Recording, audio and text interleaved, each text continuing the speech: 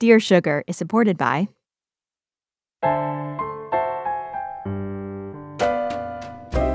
The universe has good news for the lost, lonely, and heartsick. Sugar is here, the both of us, speaking straight into your ears. I'm Cheryl Strayed. I'm Steve Almond. This is Dear Sugar Radio. Oh, dear song, won't you please share some bittersweet days with me? I check my mailbox every day. Oh, and the sugar you send my way. Hi, Cheryl. Hi, Steve. How are you doing? I'm good. Here we are talking in my hometown. I often say on the credits, Portland, Oregon, my hometown. Mm-hmm. And we're going to talk about home today. Mm-hmm. We get so many unexpected letters. I say unexpected because I usually think of our show as being one where we discuss, these psychological issues and family dysfunctions. Yeah. But we get a lot of letters from people who say, should I live here or there? Or I want to live here and he wants to live there. Or should I go off and do this? Or yes. Is that, people send us sometimes Zillow or Redfin listings, and we're like, apparently they want us to sell or buy a home with them. So yeah, it's crazy what's happening. Location. That's it. That's what we're going to talk about today. Mm-hmm. And I have to say, it's not a dilemma in my life. I finished my hike on the Pacific Crest Trail. Some of you might have heard that I did that. That's right. You did hike the Pacific Coast Trail, right? Crest Trail, not coast. It's not coast. It's a crest trail. I knew that. Okay.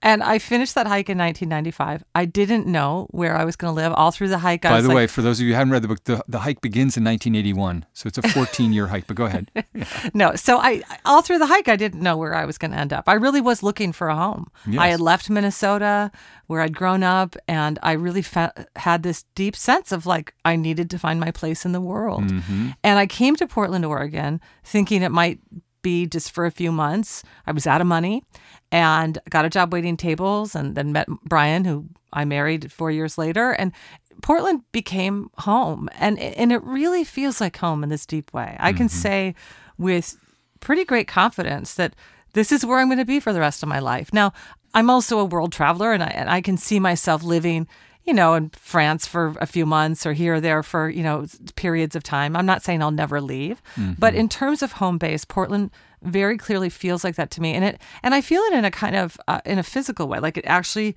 feels like I'm rooted here. Yeah. What about you?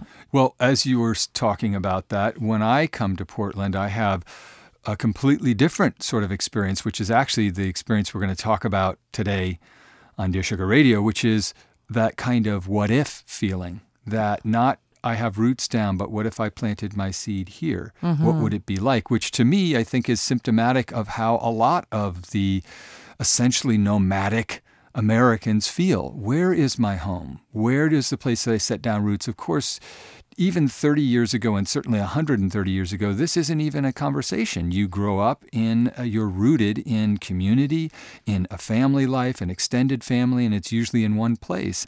Now we are all kind of whizzing around the country and sometimes even around the globe, but feeling that ancient, I think, inborn species need of where is my home? And I feel that powerfully. And I even feel it in my body. The problem that I have now, Aaron and I do not know where we should be. Now we have all these kids. We think about the West Coast all the time. Right. Well, you grew up on the West Coast. Right. I grew up here. We love Portland. We have friends here. We love this as a town. It would be closer. And you guys could live in my basement. Correct. There's a ping pong table down there. I know. That actually might eventually be our freestanding dwelling for all five of us under your ping pong table. But we have good options is my point. And I think a lot of people actually, and this is why these letters show up in our inbox, are struggling with this basic question of where is my homeland? Mm-hmm. Where should I be? So that's what we're going to try to take up today for the people who don't have that secure, firm sense and who are still essentially wandering in exile from their appointed destiny, we could say. Yeah. And right away when we began thinking about this topic, my mind went to Pam Houston, who's a dear friend of mine and a friend of yours as well. Mm-hmm. And, she's really spent her life living in different places Yep. and writing about home and place and seeing the world. And, on the other hand, she has this very rooted place. She has a ranch in Colorado. And, I really know her as, one of the great writers of the American West. Yes. I mean, I think she's a great writer in general, but when I think about her subject, it's about place, it's about landscape, but it's specifically about the American West. Mm-hmm. And even now, after all these years of really knowing her as a person, I have to remind myself, this is a woman from New Jersey. Oh, yeah. Isn't That's that crazy. weird? She's not. You Yeah. know, even when I just said that, I could Yeah. tell you forgot. Yeah. Because she doesn't seem like that. And every once in a while, I'll see that little edge of her that's like, okay, that's her that's her New Jersey side. Mm-hmm. But, she has a really interesting story to tell about her relationship to place. Right. And also the different ways that her both rootedness and wandering Mm-hmm. have informed her relationships and her life. So we're going to give her a call right now. People know Pam Houston from Contents May Have Shifted, her novel. They would know her certainly from Cowboys Are My Weakness, her amazing short story collection. But what we're most excited about, or I speak personally, is The Ranch, A Love Story, which is a memoir that's going to come out in maybe next year. And we have heard excerpts from it. And each time she reads from it, there is such a palpable sense of wonder and joy and excitement in the audience because she's speaking directly to this idea of what so many of us are searching for so deeply, which is a place that we belong. Let's give her a call. Let's do it.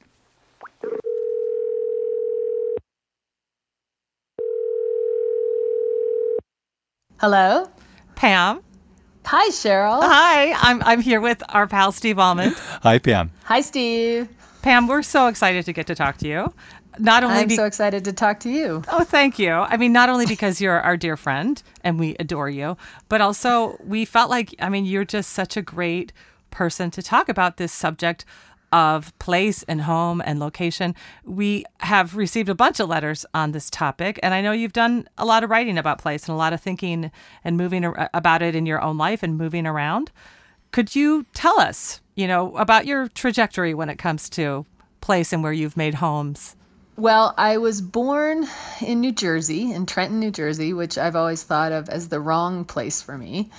And as soon as I was in charge of my own life, which I would say would have been about the end of high school, I started moving west. I went to college in Ohio, which wasn't very far west, but it was on the way. And then after college, I moved to Colorado and went to graduate school in Utah. But my big relationship with place came when my first book, Cowboys Are My Weakness, sold for just a little bit of money, but it was the first time I had a little bit of money. And my agent, when she sent me the check, there was a letter inside it that said, "Don't spend it all on hiking boots." So I took that really seriously and went looking for a place to call home in the Rocky Mountains, which is the place that I had found in my travels that felt the most like home to me. And I found this ranch. It's at 9,000 feet in Colorado. I had exactly 5% down to pay for it. And for the last 25 years, it's been my home, and it's been the thing that has made me what I am. It's the great love story of my life, me and this 120 acres. So you said that you knew from the start that Trenton, New Jersey wasn't home. And then when you went to Colorado, you felt it was home, that you'd come home. Why do you think that you felt like Trenton, New Jersey wasn't home? Well, to be fair to Trenton, New Jersey, which almost no one is. That's a fact. Yeah. I had a very difficult upbringing. I was raised in a violent alcoholic home. There's a lot of associations with that. But much more than those reasons, it was just that when I got out west, just the sky, the sky, I felt like I was under the right sky.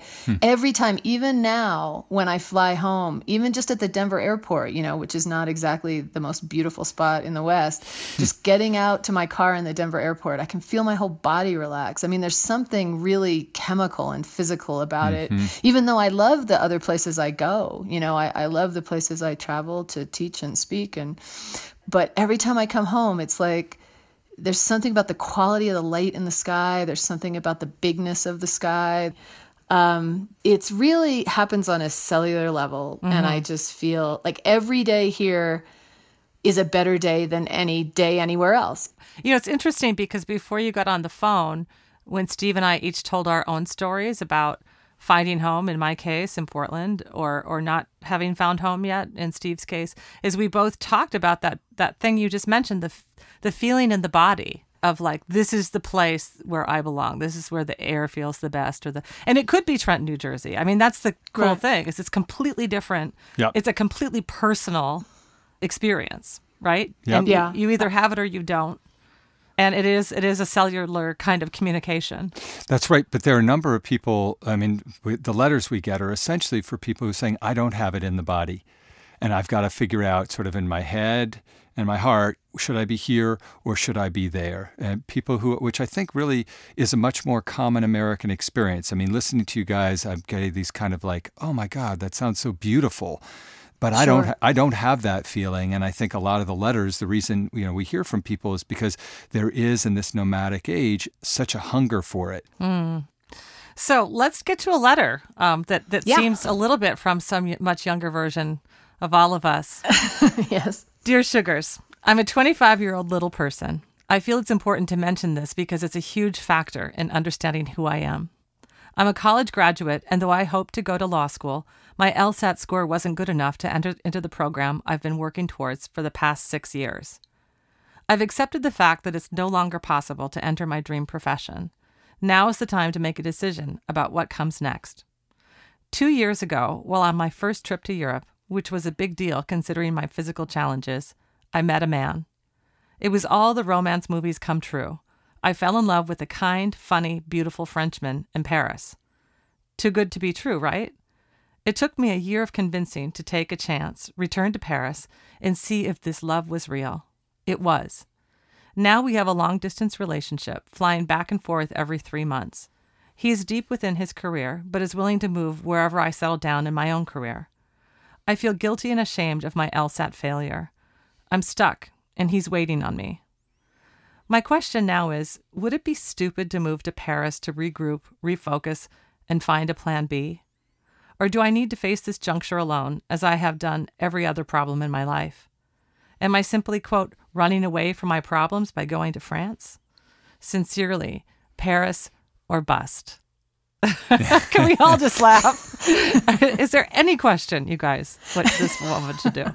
Well, I actually want to hear what Pam thinks. I mean, it's actually a little bit more complicated than it seems. It's not complicated. All right, okay. It's not. Pam and I are good. All right, go ahead, Pam. Level me. It's not complicated to me. I mean, for my 25-year-old self, I'm already in Paris, Yeah. I also wish she weren't so hard on herself. Yeah. There's so many other things to do than be a lawyer. Yeah. And if she really wants to be a lawyer, she could be a lawyer, if that's really her dream. But I was talking about the letter with my 26-year-old house sitter. And, I was saying, when you're 25, you think if you decide to go to Paris, that alters the course of your life. But the way the world is now, when you're 25, and she could go to Paris, and then she could go can salmon in Alaska, and then she could go study wild dogs in Botswana, and she could still come back and be a lawyer if she wanted to. Mm-hmm. Well, no, absolutely. I mean, I think everything you do alters the course of your life. But old age, I'm 48 now, has taught me is that none of it's permanent. That Right. It's not like, you move to Paris and then we never hear from you again and you don't become an attorney. If you want to become a lawyer, just study more and take the dang LSAT again. And I want to talk about this idea of running away from your problems. I have often traveled when I was at a juncture or when I was struggling. I mean, the reason I took my hike on the Pacific Crest Trail was because I needed to reset my life and find myself again and figure out where to go next. And I don't think of that as running away. I think of that as running to. And the wonderful thing, Paris or bust, that you're doing by opting to go live in Paris and make love to this Frenchman, and Let's got a whole scenario. All right. I mean, like, there's not even to me, it's like, please go. I mean, I want to just like track you down and drive you to the airport, because you absolutely should do this. You're going to open yourself up to so many interesting things, and they will all be helpful in telling you what to do next when it comes to your career and your life. They will all be informative. You'll get to see if this relationship, is something that you want to sustain over a long time, or if you just are going to have, a nice little romance. You get to see how it feels to be asking questions of yourself in a totally foreign place, which all three of us can speak to that is really one of the most illuminating circumstances of my life is when I'm out of my comfort zone and I have to find my way forward. And Paris offers you this opportunity. Yeah, I do agree with that. I think when I said that the question is a little bit more complicated than it seems, it's what we're always thinking about. We have this kind of myth in our heads, which is we should ground ourselves, literally. We should find ourselves. We should figure out what the next plan is. And we're, as a species, and maybe as a culture, Americans in particular, pretty unsuited to the idea of heading somewhere without a plan, of sorting through things and recognizing that you're a little bit lost for the moment, but in an interesting place with an interesting person. And the other thing that's interesting here is, and maybe more complicated, is you're feeling disappointment, Paris or bust. That's what you feel. You're feeling down on yourself. And Pam's right. We can wish that you didn't feel that and you would let yourself off the hook. But that is how you're feeling. And it's tough to travel and also to take the risk of really sort of calling this relationship's bluff in a sense by, heading over to Paris when you're not feeling you don't feel like you're going there from a posture of strength and assurance, which I completely get. And I still think that you should probably do that because I essentially did that at age, I guess I was about 30 after I'd finished graduate school, had no idea where I was going to go or what I was going to do, had no sellable skills, basically, and had a lover over in Poland, and I went over there. And the relationship was complicated and kind of beautiful. I lived in this tiny apartment with her mom, and it was weird, basically, but it was good weird. I mean, it was like I was out of my comfort zone, and the point wasn't that the relationship worked or didn't work. It was that I put myself in a dangerous, uncertain place and sort of saw who I really was. It strips away some of the kind of superego parts of ourselves that want to sort of have a life plan. And it sounds like you had a very clear plan, which was you were going to get into this program you'd been working towards for 6 years. And so it's scary, basically, to then throw yourself into an adventure, and you have to be really self-forgiving. It's okay to be a little lost. If you're not lost at 25, something's wrong. Well, I just think, about young women. I work with so many young women in my life as a teacher. And, we're having kind of a plague of shame at the moment in this culture. But gosh, don't be ashamed, Paris or bust. You didn't do well on a test, on a standardized test. Like that has nothing to do with who you are or why the man in Paris loves you or what you might find out about yourself. As Steve says, when you get over there, you might find beautiful things about yourself that you don't even know right now. I mean, one thing about being 50 is you think about all that shame you carried around and all the ways you felt bad about yourself for all those years. And, something happens hormonally or otherwise, and you think, wow, that was a lot of time I spent. And you have a dream in front of you. I mean, like you said, everybody's dream is to fall in love in Paris, So I would just say, try to be easy on yourself and love yourself and give yourself this adventure and know that if law school is what you want, you're going to find your way back to it. Mm-hmm. That's right. All right. So good luck, Paris or bust. I'm just going to call you Paris because that's where you're going. That's right. And Cheryl, by the way, if for whatever reason the taxi services aren't running in your home city, once she's gotten my family tucked in underneath the ping pong table, Cheryl will be by. You can just call her up. Just give me a call. Right. I'll come pick you up. I will take you to the airport.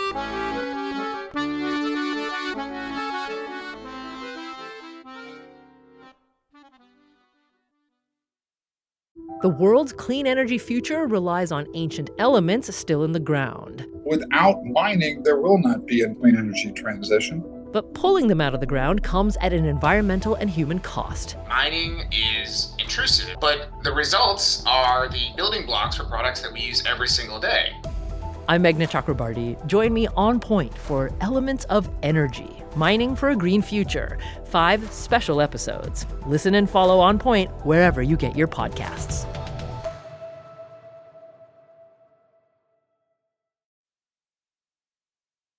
Okay, we have another letter. And Yeah. Pam, will you stay on the line and help us answer it? Of course. Okay.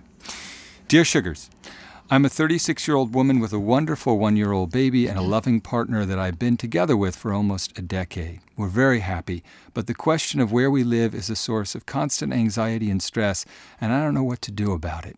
First, the background. We met in a beautiful, smaller city and fell in love there, both working in the same artistic field. When I was accepted to a prestigious graduate program in the big city, we were both thrilled. We thought moving to the big city would be great for both of us. I'd attend graduate school and he'd pursue larger-scale projects.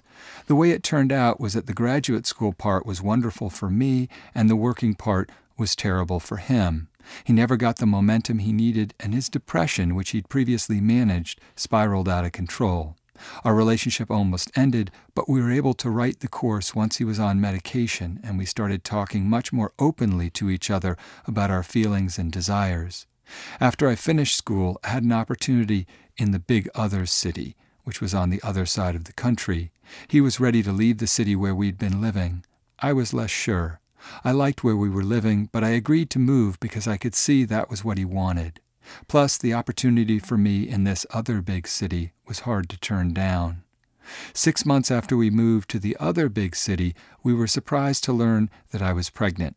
My post-graduation plans were put on hold as I scaled back to working my intense full-time job and taking care of my body. Meanwhile, his work did not develop any more in this city than it had in the last. It was the same string of small jobs and dead ends, but he was thrilled about my pregnancy. He said he thought the baby would give him the purpose in life he'd been needing. His depression dramatically improved, as did our relationship. We decided that since I had a stable income, I would return to work full-time after the baby was born while he took care of the baby. This has worked out well. My partner is a wonderful father to our son. Our major issue is that my partner pines to return to the smaller city. He is very isolated as a stay-at-home dad and believes the smaller city is where we would be happiest. There we'd be surrounded by friends that are more like family. Both of our families are great, but they live in places that don't provide good options for my line of work. He thinks the smaller city is our true home and that I could find work there, and so could he. Now that our baby is becoming a toddler, my partner is ready to start working a job again. The idea of moving back to the smaller city puts me into a spiral of anxiety, stress over money, over a job, over everything. It feels like the same promises we have told ourselves with every move, only this time it all feels bigger and heavier because of our child. With each move, his job prospects have not worked out.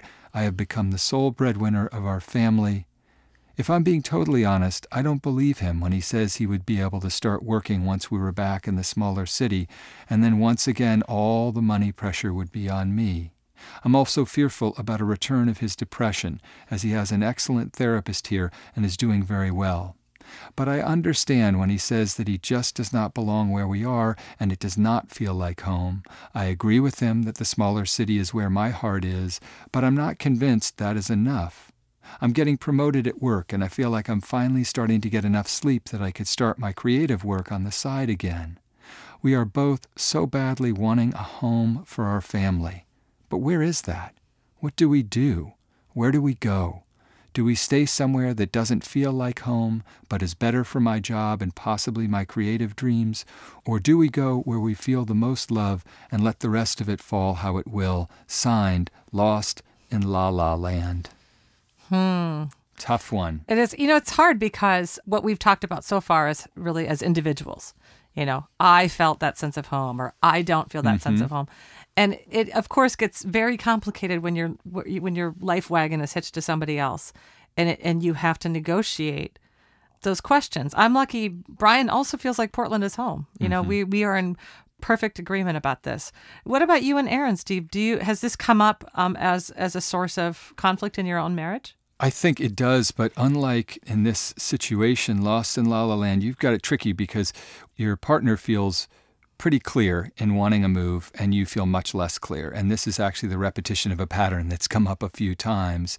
For Erin and I think, in a sense, we're both such jellyfish. We're both so confused. We both know that we like where we are, but we don't sit there and look at the sky as Pam does and say, yes, my body gets, I'm home, I'm on the ancestral land.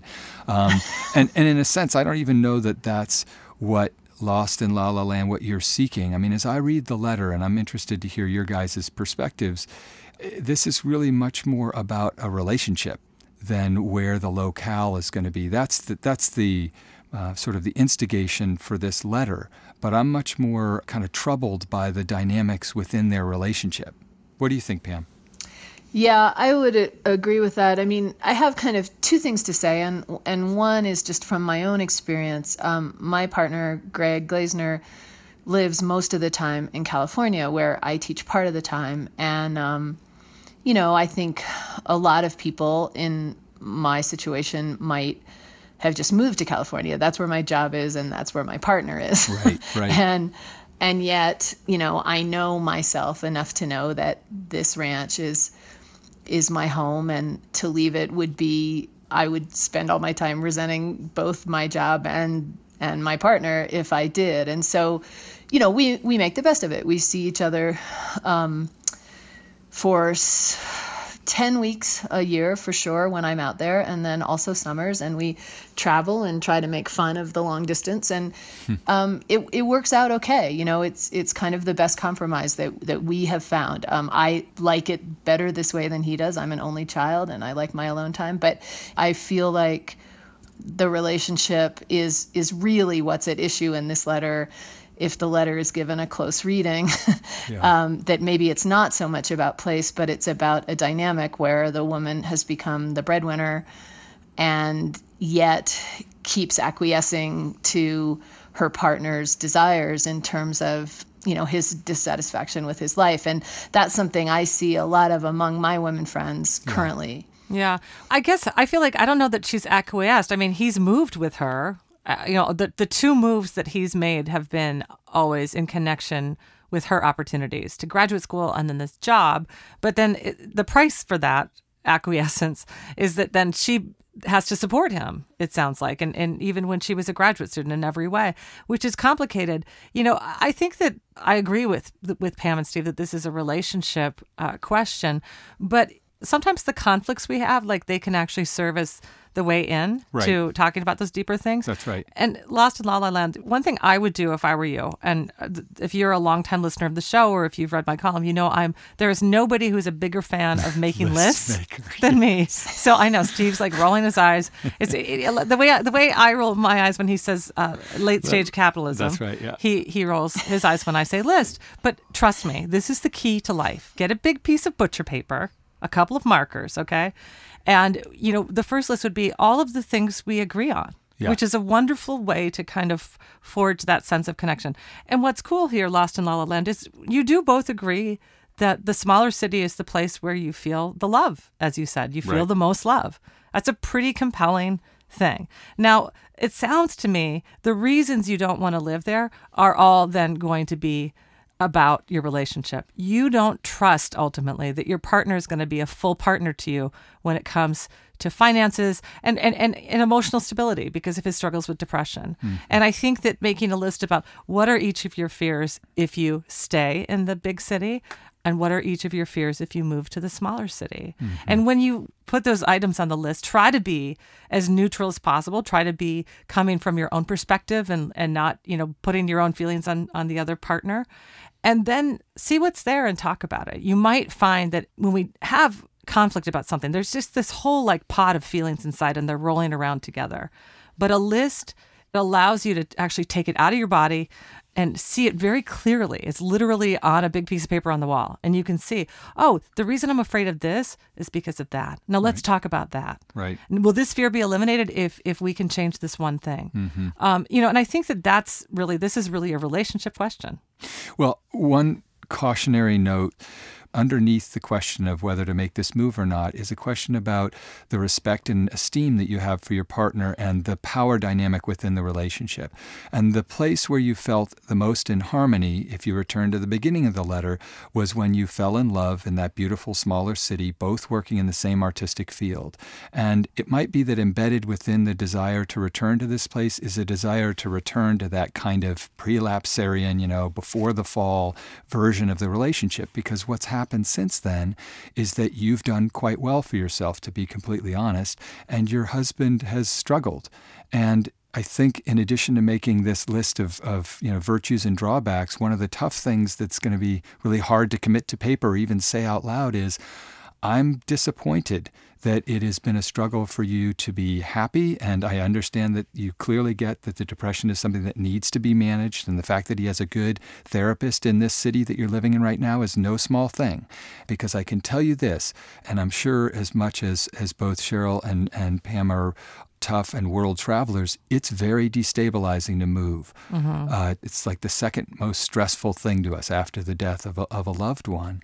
And whatever tensions exist within the relationships are going to be exacerbated by a move, especially if you haven't discussed the underlying reasons that he wants to make this move and that you're feeling ambivalent about it, which is it's not not a problem with the city, it's that within the relationship it feels like things are I don't want to say they're not solid, but you have some real legitimate disappointments and worries about his capacity to manage his mental health and also to contribute to the marriage and family in the ways that you want him to. And that's a very tough conversation to have, but I wouldn't move to a new city until you've had it.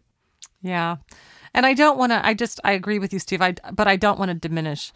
I mean, he's been a pretty great partner in terms of he's been there taking care of the baby full time, and that's no small thing. Yep. So just because he hasn't, and I want to just tell you that, Lost in La La Land, you probably already realize this, but just because he hasn't been the breadwinner, he has taken care of a baby, and it would have cost a whole lot of money to have to pay someone to do that. Well, I mean, there are ways that he's financially contributed to your family life that aren't measured by receiving a check every couple weeks. The other thing that's so powerful in this letter that I really responded to is Aaron and I struggle all the time with this feeling that we're on an island. And this is partly the anxiety, Lost in La La Land, that you're expressing. You don't have family around. And this is where really, if we trace it back, that sense of home, where does it come from? Well, it partly comes from feeling that you belong in your family. And that's where home is where your family's around, your uncles and aunts and parents and cousins and nieces and nephews. And unless you're me and Pam, and then you right. have to get the help. Well, that's true. Far away from those people. But that's to the point here, is that's a dramatic version of you guys needing to say, no, I need to find that solid base. Yeah. I need to find an emotional and a physical geography where I feel at home. And I think that's worth bearing in mind, that you guys are in a tough circumstance. It's hard to have a little baby. It's hard to try to do creative work and artistic work and to somehow support a family, and to do that without having those traditional sort of the pillars, which is having supportive family around. And that's just tough. And it takes a while when you move to a new place to love it. I think Pam's experience that she described is, as soon as she arrived, on the ranch, she felt like this deep sense of this is home. I have to say, as passionately as I said that I feel this way about Portland now, I didn't feel it for the first few years. Mm-hmm. When I first moved to Portland, I didn't know if I was going to stay or go. I fell in love with Brian. He had lived in Portland, as a Portland native. And I remember distinctly in the first couple of years of our relationship that this was a little bit of a struggle, because I was saying, well, why am I here? I don't really have many friends here. I mean, I had a bunch of acquaintances and new friends, but they weren't the same as those old, deep friends I had in other cities. And I felt a little bit like there was no real reason to be here. And after some time, that shifted. And what shifted about that is it started to become home. I started to have those relationships that were acquaintances at first became dear friends. I started to have a sense of like my place in this community and the physical place of this space of this city. And, I think that it sounds like you've not lived all that long in this other big city. Yeah. Certainly giving it a little time, as Pam suggests, letting the question ride, a year or two. Maybe that's the contract to make. Yeah. almost always, I'd say, we give this advice, and it's not like, you can go and then like make that decision. And that's what's done, unless of course it's to get on an airplane to Paris, in which that's just do it. But this is a more complicated question, and it's actually probably going to be an extended conversation. But it's, the best thing you can do is to have that conversation, to do that deep work of like making the list and identifying how each of you feels and talking about the underlying issues and being honest with each other, but being loving with each other. And maybe with that excellent therapist somehow involved. Yeah. If he's somebody he or she is, trusted. We wish you luck. Absolutely. Pam, thank you so much for joining us. We knew we'd love talking to you because we love talking to you in real life too. But it's fun to do it on Dear Sugar Radio.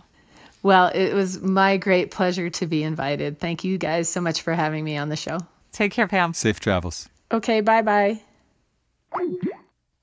I love her. I'm telling you, we both heard her read from the Ranch: A Love Story. And I think for the very reason that our inbox is filled with people who are, in one way or another, struggling to find a sense of place, some place that they really feel is homeland, people are really going to respond to that. Yeah, but on the way to knowing what location you should be in, there's usually a bunch of feeling dislocated. Yeah. And that sense of being lost, as you said so eloquently, really does help us figure out how to find and make a home. Mm-hmm. Absolutely. All right. Well, I need to tell you that our home, beloved home, at least our spiritual home, Dear Sugar Radio, is produced by WBUR in Boston. Now, of course, we are in Portland, Oregon. We're recording at Talkback Sound and Visual in Portland, Oregon. Josh Millman is our wonderful engineer here. But we are produced and edited by Anne-Marie Sievertson. She is back in Boston. Our theme music, confusingly, is by the Portland band Wonderly. The vocals are by Liz Weiss. And wherever you are, this is really not dependent on your location at all. You could be underneath a ping pong table graciously offered by a magnificent friend. You should, by all means, subscribe to Dear Sugar Radio on iTunes or your favorite podcast app. And please follow us on Twitter and Instagram at Dear Sugar Radio. And send us your letters, dearsugarradio@gmail.com.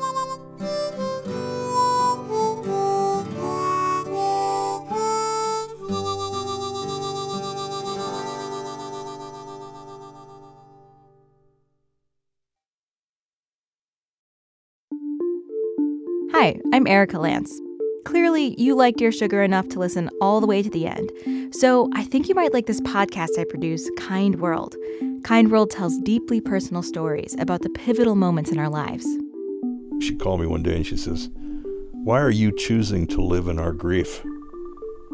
And I said, "I'm not. I'm choosing to live in your love." All of those women were witness to the darkest and probably most intimate moment of my life. And they gave me a sliver of light.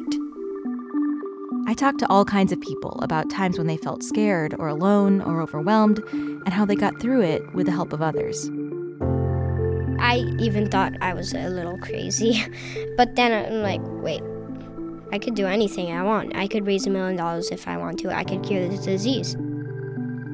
I think that he bypassed all that bullshit and just said, I see a human being who needs my help and I'm going to help him.